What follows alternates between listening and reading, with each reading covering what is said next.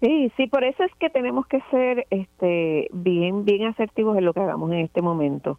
Yo creo que tapar la situación no nos ayuda en nada, todo lo Claro que contrario. no. Tenemos que atenderlo, tenemos que ser asertivos en nuestras acciones.